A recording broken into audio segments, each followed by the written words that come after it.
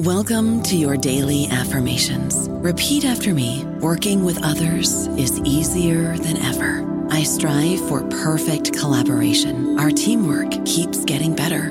Yeah, affirmations are great, but Monday.com can really get you the teamwork you desire. Work together easily and share files, updates, data, and just about anything you want all in one platform. Affirm yes to start, or tap the banner to go to Monday.com. Hello, everybody. This is Marshall Poe. I'm the editor of the New Books Network, and I'd like to tell you that we have a new and improved website. It has 2 new features that we think you'll love. One of them is a vastly improved search engine, so that when you type in keywords, you'll get a bunch of episodes really quick. The other is the ability to create a listener account, and in that listener account, you can save episodes for later listening, so you can create a kind of listening list. We think these features are neat, and we think you'll enjoy them. Please visit the site today. Welcome to the New Books Network. Hello and welcome to another episode on the New Books Network. I'm one of your hosts, Dr. Miranda Melcher, and I'm very pleased to have with me today Dr. Shellen Xiao to tell us all about her just published book from Stanford University Press titled Birth of the Geopolitical Age, Global Frontiers and the Making of Modern China, which is a really interesting book that does a whole bunch of things, and I think for me, most fascinatingly, ties a lot of things together that maybe we don't think of as being related to each other. The book focuses from the 1850s to the middle of the 20th century in a lot of ways, looking not just at China, looking at China and a whole bunch of other places that tie it together. So I think there's a lot that this book contributes to historians of the time period, historians of the region, but also historians of ideas, of diplomacy, of intellectual history. So Shellen, thank you so much for being with us on the podcast to tell us all about it. Thank you, Miranda, for having me. Before we dive into the book, would you mind introducing yourself a little bit and explaining why you decided to write this? Yes. So my name is Shellen Wu, and I am a historian of modern China and a historian of science at Lehigh University. This book started out, as with many things, with kind of just a nagging little question that came up in the course of my readings. I was looking at a map of the People's Republic of China, and I was thinking that, it really covers most of the Qing Empire. In the last several decades, we had a trend in New Qing history, and we have Qing historians, including people like Pamela Crossley, talk about how the Qing Empire was built upon this multi-ethnic nature of the empire. But in the 20th century China, a lot of the discussion in academic circles has been about nationalism. So how do you account for this overlap in the map, but at the same time in this divergence in how people talk about this territory? So that's what set me off, and I started to look into it. And then, as with many things, it's kind of like this quicksand, you kind of sink into it, and it takes you from one thing to another to another. Yeah, that makes a lot of sense. I think lots of good books start with kind of a, hang on, I don't understand that. That's kind of weird. Let me poke at that and see what happens. And I think hearing you talk about kind of what started you on this, that makes so much sense why I found the book so interesting, because I've also wondered that as a child, learning kind of, as you said, those 2 bits of history. Here's the map of the PRC, but oh wait, also it was a Qing Empire. And it's like, hang on, what? Those sound so different. So it's great to see a book that helps explain that and many other things.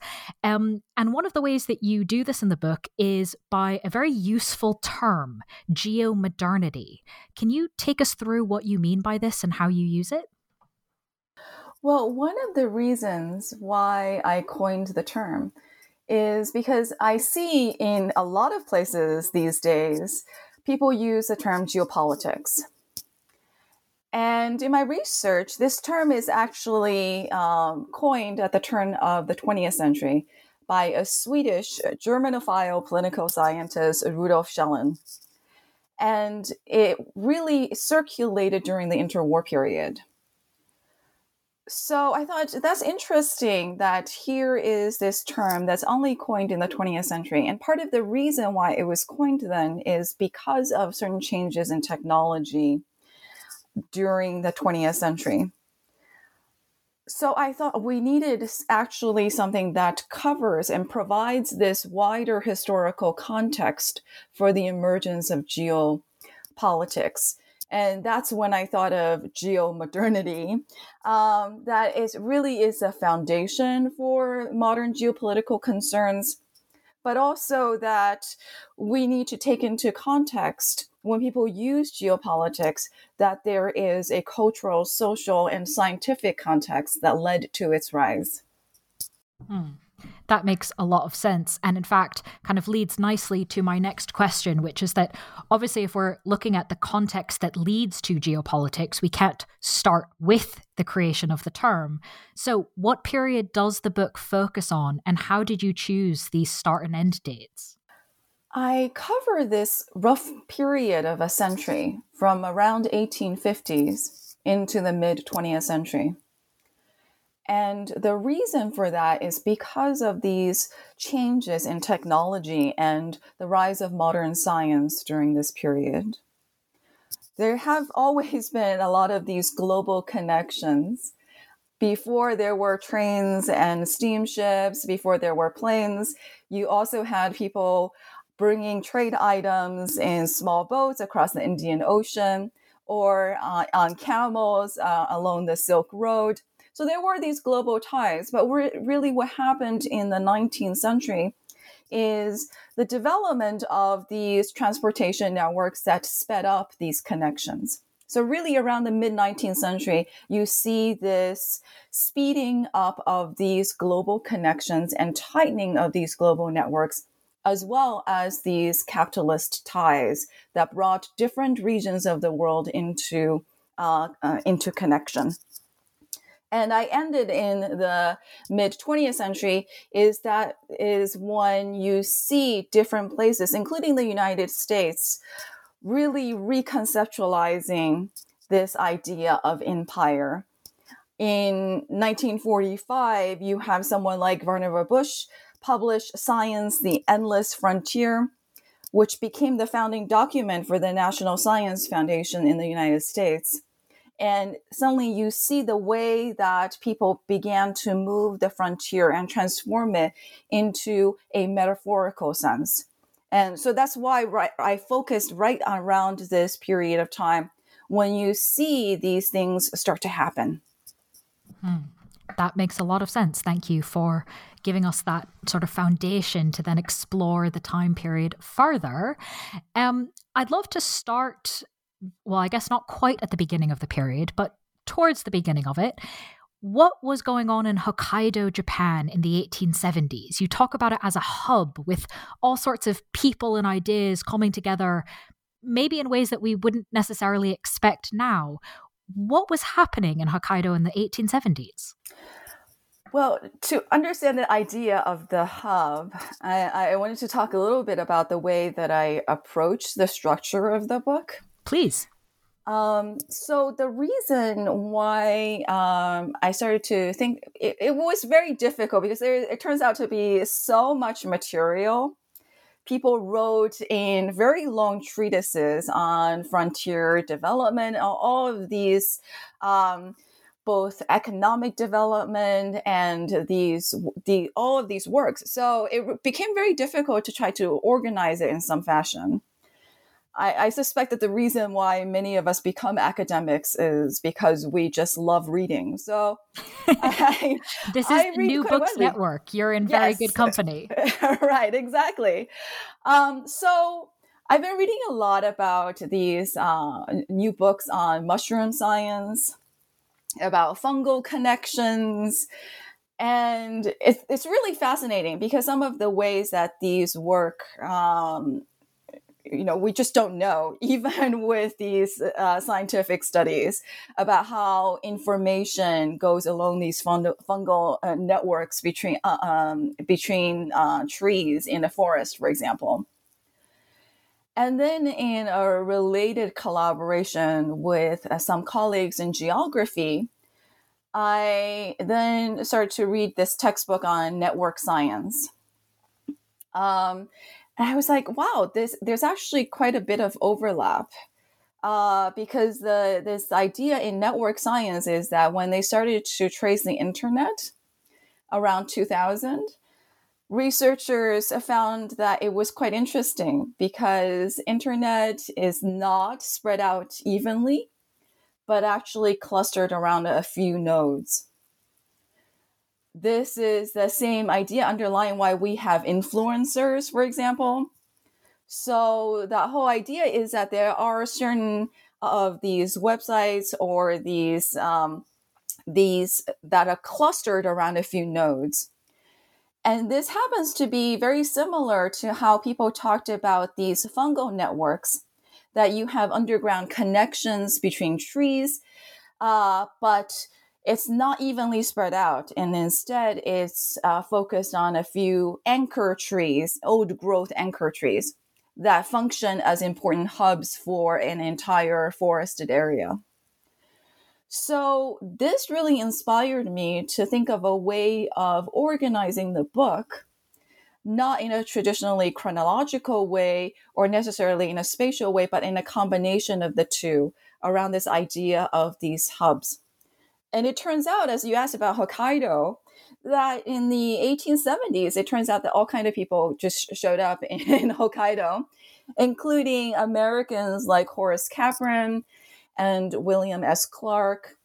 And that from Hokkaido, then you have Japanese agronomists and scientists. This became a key area where they first headed and then spread out from there to, as the Japanese empire developed and expanded, they also spread out to Korea, to mainland China, to Taiwan, and also in efforts to encourage immigration to places like in South America, for example, like Brazil. So it was very interesting how historically, but also as with these fungal networks or with the internet, that it seems like that things organize around certain of these nodes. Thank you for also talking about that in terms of the structure of the book. I think that that's a helpful way to kind of understand what you're doing, given that we're not going to be able to get into every detail in this interview. Listeners now know a little bit more of what they can get by reading the full book. I wonder, I suppose I'm not going to ask about the next hub quite so directly, but I'm wondering if you can tell us about kind of some of the things that are being talked about in these discussions and these developments. You talk about frontier discourse in a really interesting way in the book. You help us understand how it fits into these people coming together. To what extent can you tell us a bit about the movement of frontier discourse, how it's being used by different of these people coming together in the hubs, and to what extent we might compare it to perhaps more familiar ideological developments like discussions of fascism? Yeah, I think that the frontier is one of those ideas that people use it a lot, and under the assumption that, if we have a conversation about it, that you and I would precisely have a understanding of what you mean by frontier, what I mean by frontier. And in fact, when you look into it, that's totally not true. And of course, as with many terms, how people use it is very much relative. My frontier may actually be your homeland. And so we could, even though we use the same term, we could actually mean totally different things. And this is one of the insights I had during this research that then made its way into the book, is this realization that, people talk about the frontier sometimes in totally contradictory ways. One example is in early 20th century China, when people talked about these areas, borderland areas, the frontier, as both somehow the birthplace of Chinese civilization, but also then separately as a virgin land that is ready for Han Chinese settlement. So how could this possibly be both true? And thinking about this, I realized that this is also part of the problem that we have had with discussions of fascism. That oftentimes there is a huge debate in Japan studies, in Chinese. Fred Wakeman had this book about that tried to argue about Chinese fascism. That there are certain of these similarities. People seemed very fond of these paramilitary groups, seemed very fond of colored shirts. You have brown shirts, black shirts, blue shirts in China. But other than that, once you get into the ideology, it's actually quite slippery. And a number of the leaders in different movements did not like each other. There were significant differences. This is why it was so hard to actually come up with, exact definition of what does it mean to be fascist. But underneath the certain ideological differences, there are also some similarities. So this fondness for colored shirts, for example. And I think that this is where you see with the frontier that it was embraced both by conservative as well as leftist movements because it was so malleable and open to interpretation. And because it could be refashioned into something that is part of a national history, that is a justification for claims to contested areas. And that this took place depending on the context. This is the same time period when you see a lot of national histories being written that completely, cuts out some of these some of people's and includes others in order to justify certain claims. So I thought that this was an interesting way to think about it, that it's not so much the ideology, but rather that you have this concept that could be placed into the necessary political, to serve the necessary political purposes. Very much so. And I mean, even just familiarity with a few of those kind of countries trying to figure this out, right? This is, as you said, exactly the time that the United States is thinking about frontiers in the West, that China's thinking about where the frontiers are, that Japan's thinking about, wait, what is Hokkaido? That Russia's trying to write new histories. Like we often think of these things as being so part of Chinese studies or American West studies or Russian studies. And actually, you show in the book kind of, hang on, these conversations are actually happening.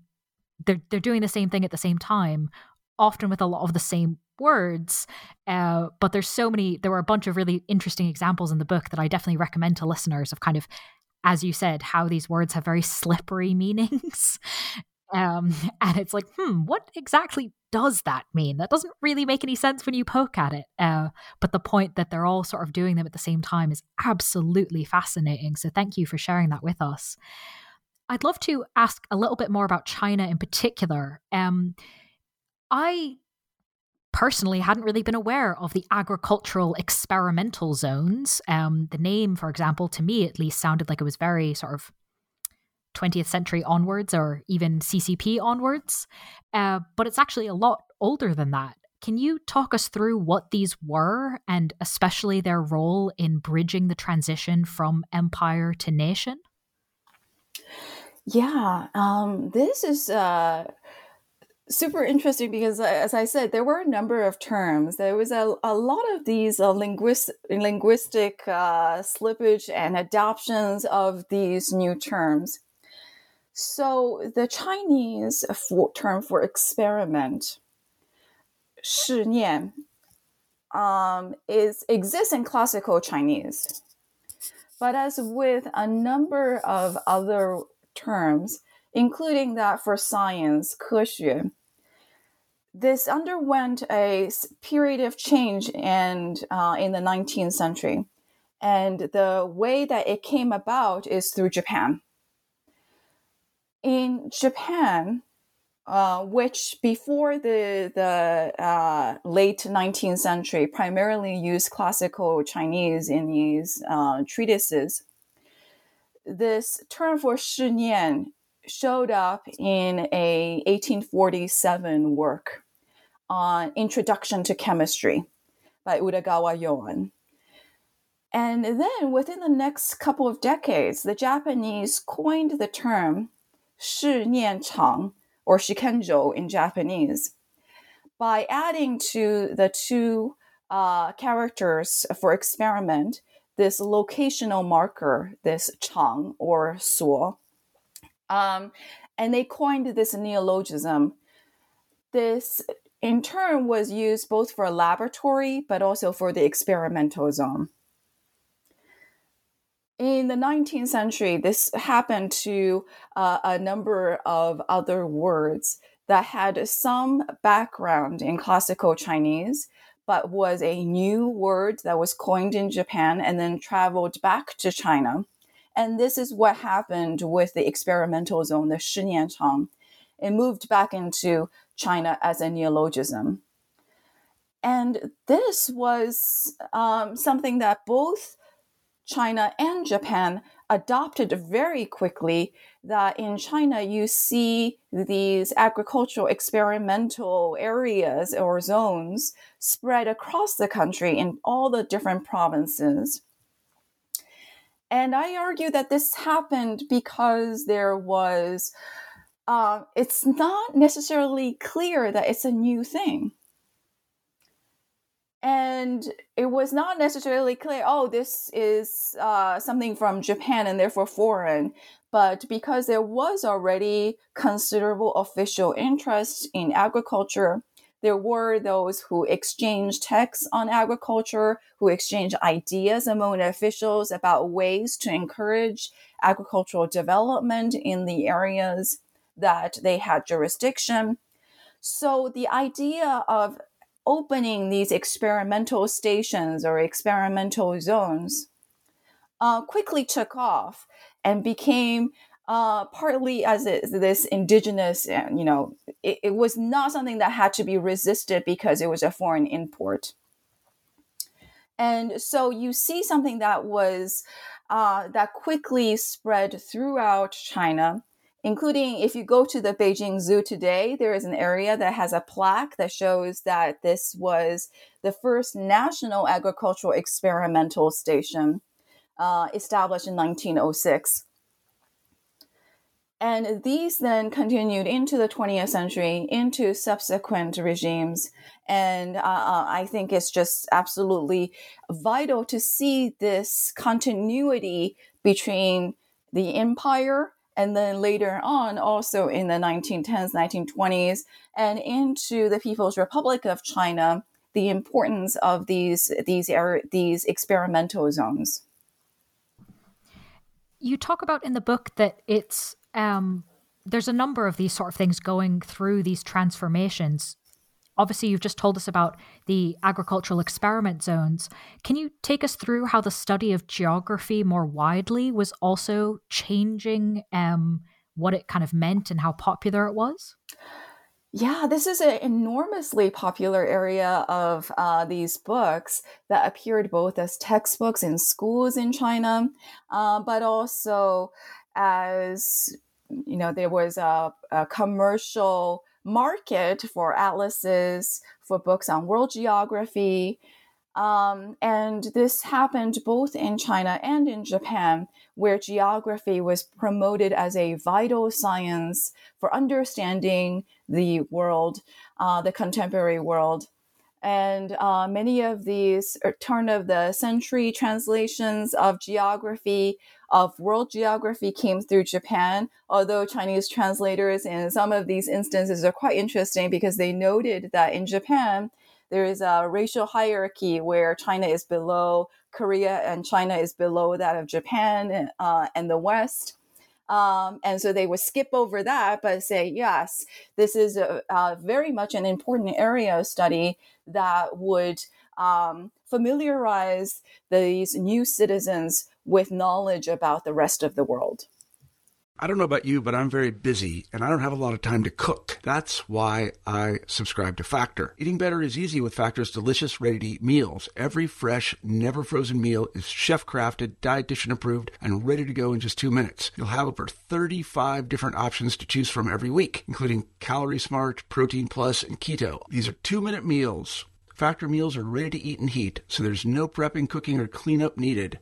They're flexible for your schedule. Get as much or as little as you need by choosing your meals every week. Factor is the perfect solution if you're looking for fast, premium options with no cooking required. Sign up and save. We've done the math, and this is important. Factor is less expensive than takeout, and every meal is dietitian approved to be nutritious and delicious. Head to factormeals.com/NBN50 and use code NBN50 to get 50% off. That's code NBN50 at factormeals.com/NBN50 to get 50% off.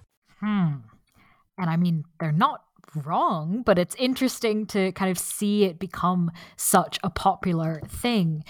With then this idea of experimenting with agriculture, trying things out in different places, with the emphasis on geography and learning about different people and places, to what extent did this, and if we tie them together, right, what did this have to do then with discussions around the frontier? You talk about in the book that the frontier becomes more nationalized. You can, I suppose, see some of this on the ground with the agricultural experiments, and more globalized, for example, through the study and discussion of geography. How can it be possible for the frontier to be both nationalized and globalized at the same time? There is something very interesting where you see the way that people start to pay attention to how these borderland areas needs to be part of this modern nation. In the course of research for this project, I became convinced of the ways that ideas are so important. If you go to the Chiang Kai-shek Memorial in Taipei, and there's an exhibit on his belongings, and included among those and very prominently displayed is his atlas of China that he apparently took with him everywhere.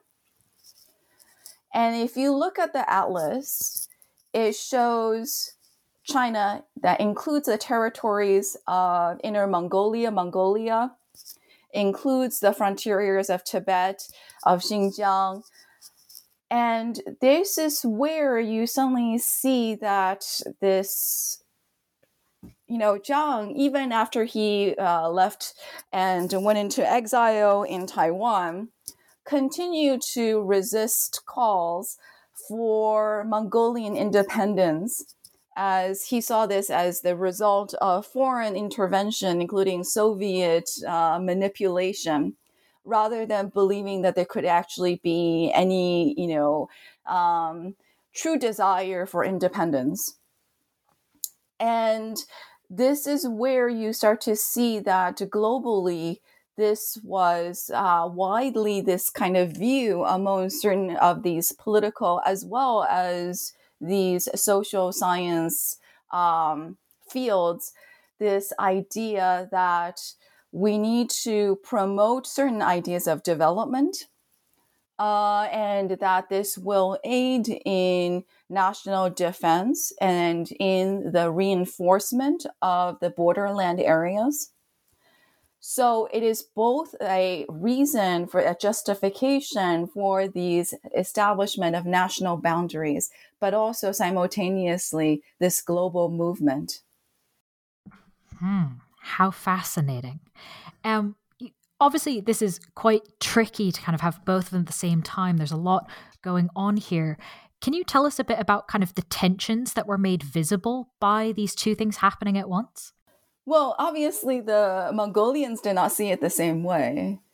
Neither did the Polish people. So what was interesting about this is that you see around the world different genres of writings promoting this idea of agricultural settlement, promoting these ideas about certain types of scientific settlement of these areas, the creation of farming communities. But at the same time, they completely covered up the fact that these are areas that already have these populations, existing populations, many of whom did not have the same views. So you have these very idealistic visions of what would happen with a development. So you have these official reports where people talk about, oh, we're going to have these movie theaters and schools where even adults would be educated. We would completely ban the use of opium. It would be the latest and the latest scientific instruments would be used, and the scientific methods used in farming and in veterinary sciences. You would cultivate better varieties of crops. And at the same time, in between the lines, there are also some of these discussions of the multiple ways in which, in reality, these campaigns of settlements often went completely awry, because under the reality of these conditions on the ground is, of course, that people often found the conditions very harsh environmental conditions. Or this came up frequently in both the settlement of the German East and in various Chinese campaigns to settle these borderlands, that they realized that one way to actually get these men, primarily male settlers, to settle down is to have women who would, tie down these settlers so that they don't run away. But at the same time, certainly in Germany, they found that in a rapidly urbanizing and modernizing country, very few women found the prospect of heading to the farms and bearing 20 children to promote ethnic German settlement to be an attractive option. So you definitely see all the ways that you have this discourse level, you have these regulations, and you have this promotion of these various campaigns. And then on the ground, the reality of it is often much different from what was actually promoted. That's such an evocative example. Yeah. I'm glad you explained kind of the concept and the example, because I think it just makes it really clear what exactly those tensions can look like in theory and practice. To tie another two of our ideas together, obviously, these discussions about territory and frontiers, we've talked about being different in theory and practice within a country, being slippery in terms of definition within kind of discussions. What about when those ideas kind of are directly being translated and transmitted across borders, when someone from one country goes to another and suddenly they realize that the word they might be using doesn't actually mean that? What did you find about this sort of translation and movement of these ideas across borders? Yeah, one of the things, or one of the critiques of global history, is that it seems to flatten things out. That we have something like capitalism make its way around the world, or that it focuses on certain commodities that moves along these networks around the world. And what I found with these ideas about a frontier and about development was that there was no flattening at all, because often there was a very conscious choice to use one set of words in English, and then when people were writing for domestic audiences, they would choose a completely different term. So one example that I talk about in the book is this Chinese tunken, which is actually mostly came into use in the 20th century. But even many Chinese do not know that, and said, oh, that's always been around. Actually, that's not true. And I track some of these 20th century agronomists who helped to make this into this so widely accepted that people no longer realize that its history was erased, this idea of Tunken. So I look at the agronomist Tang Qiyu. He received his PhD from Cornell University in 1924. And if you look at his English dissertation from 1924, he talks about inner colonization. And he talks about how because racism closed off areas of the Americas to Chinese settlers, the better option is for the excess population in China to settle its own frontiers. When he gets back to China later on in the 1920s, he starts to join these groups that study frontier settlement, and he starts to write about Tunken. So by the late 1940s, when he writes a book about historical examples of Tunken, suddenly this word Tunken has become completely nationalized and nativized into something that has always been around in Chinese history since the early Han Dynasty, which is not true because early Han Dynasty, the term that was used is Tuntian, the use of military to settle the frontiers.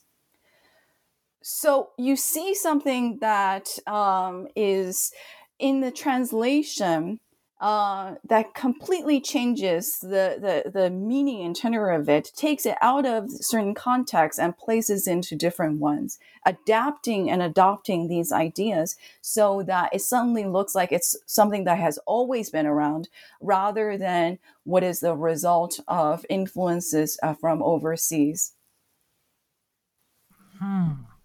Absolutely fascinating, again, to link up all these different pieces.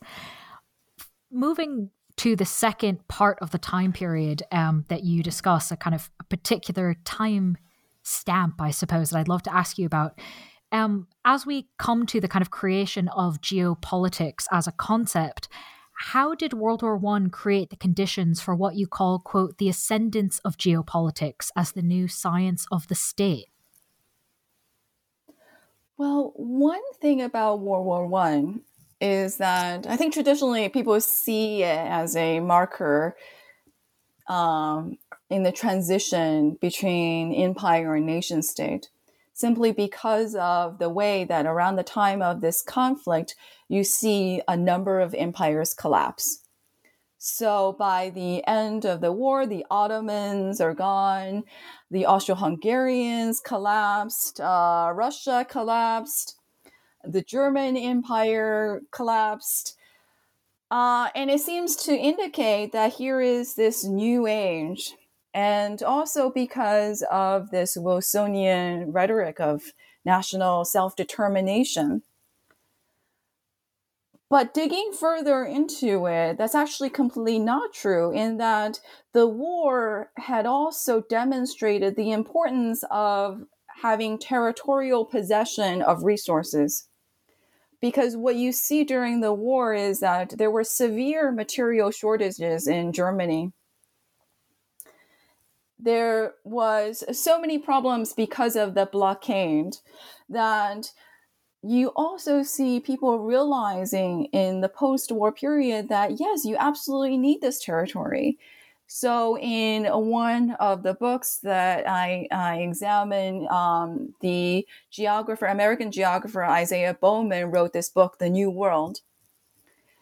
And in the book, he talks about the different empires and these different territories, and the challenge for both Austria and Hungary after the collapse of empire is that they were both now suddenly cut off from important resources for industries. This would mean that these are countries that will now be reduced to economic irrelevance. And this is where I don't think it is a coincidence at all that suddenly you see this geopolitics becoming very prominent in interwar discussions. because of part of the focus of geopolitics, again, very nebulously defined, is this focus on resources, natural resources. And so you see different geographers from countries, from Germany, from China, from Japan, from the United States, all honing in on this territorial possession of resources. And I think this is where it connects to World War I and the kind of the material shortages created by the war. Speaking of material shortages, of course, that's one of the most common things known about German history in the early 20th century, especially right after World War I. And of course, in a number of ways, is also relevant to the story of China in the 20th century. But the similarities go beyond that. Could you tell us a bit about what similarities and also crucially, of course, differences we see, not just in terms of geopolitics, but also in terms of geomodernity in Germany and China? Yeah, it was one of those incredible things I saw in my research. So at the end of World War I, there was a plan floated about in the German government. The idea is that now that they have this vast stretch of territories to the east that they had won in the settlement with Russia, how do you settle these lands? Well, why not use these military veterans to occupy and to farm these areas? During the World War II in East Asia, we see similar ideas come up in China with the government, the Chongqing government, but also in the Wang Jingwei puppet government, that they could use these veterans, and it really gets into the weeds. To be lightly disabled. So obviously, you could maybe miss one arm, but not both, because you need to farm. And I thought, what is this going on? Why do you see? And one reason I think you see this is because of this professionalization of the social sciences and the sciences, and the way that science is central to geomodernity. During this period of roughly a century, from the mid-19th century to the mid-20th century, you see so many of these international congresses, you see so many of these conferences. So various figures that I talk about in my book, they organize and attend international agronomy conferences. They attend the International Congress of Geography, which is still going on.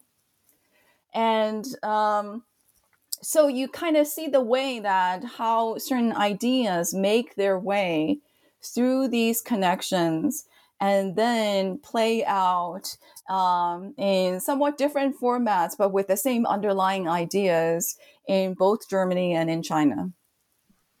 See, this goes back to what I was saying at the beginning, tying things together that we might not usually do, which is very much, I think, what you're doing throughout the book. Before I finish off our conversation about the book and ask what you might be working on next, is there anything else about the book that you think it's important we add in? Well, I do think I want to emphasize the way that I approach this is also very much by tracing the individual lives. And I think it's important to emphasize this because when we talk about geopolitics, when we talk about these big ideas about these networks, what is often lost is that these have real life consequences. We are talking about refugees. We're talking about people who get plopped down in the middle of nowhere. And in terrifying circumstances, are given these ideas that they would reclaim these wastelands, and in fact find it nearly impossible to do in these harsh conditions. We're also talking about at the level of these social scientists. many of them wrote these books. Many of them imagined that they were influencing world events, and then quickly found out that, yes, certain political leaders certainly used their ideas, but when push comes to shove, these are geographers in particular had very tragic endings because of the way that they were used and then discarded by these larger forces. So I do think it's important to say that I look at these individuals' lives as they cross, and this is also a way that I go beyond these national boundaries, because a number of these figures that I talk about in the book, they're not exactly unknown, but they have mostly been talked about in certain national histories. And so in these containers, and then it's only when you actually just follow them for their lives that you see that, oh, wow, they are like all over the place. And that these ideas had much bigger influence than just within these national contexts. Thank you for adding that in. I think it's a really helpful thing to make our listeners aware of, and hopefully quite intriguing for them to then want to read the whole book and get all the details. Before they run off, however, to do that, I do have one final question for you, which is, now that this book is over, is there anything you might be working on now or next, whether or not it's a book, whether or not it's on this exact topic, that you'd like to share with us? Yeah, so I have been very intrigued by this idea. So this so there you see so many of these discussions about escalating geopolitical tensions between US and China, and particularly in areas of science and technology. So recently I've become very interested in an earlier period of tension in the 1940s, before 1949 and the communist takeover, looking at Chinese scientists. And this really struck me as a fascinating area of research because of the calculation that went into their thinking. Do you return to China? Do you stay abroad as exiles? And these are decisions that would essentially affect the rest of their lives. And this also came to mind because in talking to so many people, we talk about this experience of the pandemic and how in March 2020, all of us went home and we thought, oh, we'll have a lockdown for a month or 2 weeks, and then we'll go back to our lives. And sadly, we all know that did not turn out to be the case. And I thought about these Chinese scientists and the way that they made their decisions in the 1940s, and how it would, who would know that once they made the decision that it would basically be for the rest of their lives. Fascinating thing to explore next. I look forward to seeing what comes of that. Thank you for sharing that preview. But of course, while you are working on your next project, listeners can read the book we've been discussing, Birth of the Geopolitical Age, Global Frontiers and the Making of Modern China, published by Stanford University Press. Shellen, thank you so much for being with us on the podcast. Thank you.